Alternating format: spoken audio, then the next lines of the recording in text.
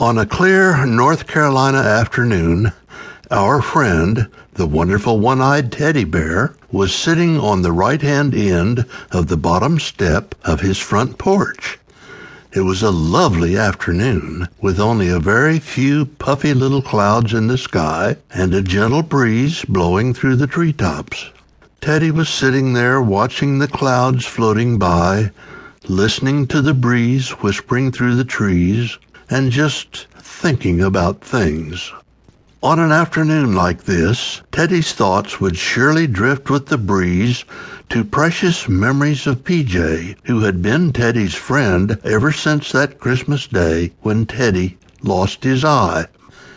As he sat and looked at the clouds and thought about PJ, who do you think happened to come walking down the road? It was a little girl with a pink gown and apron, golden curls peeping out from under a pink bonnet, and the sweetest little smile that made her nose wrinkle up.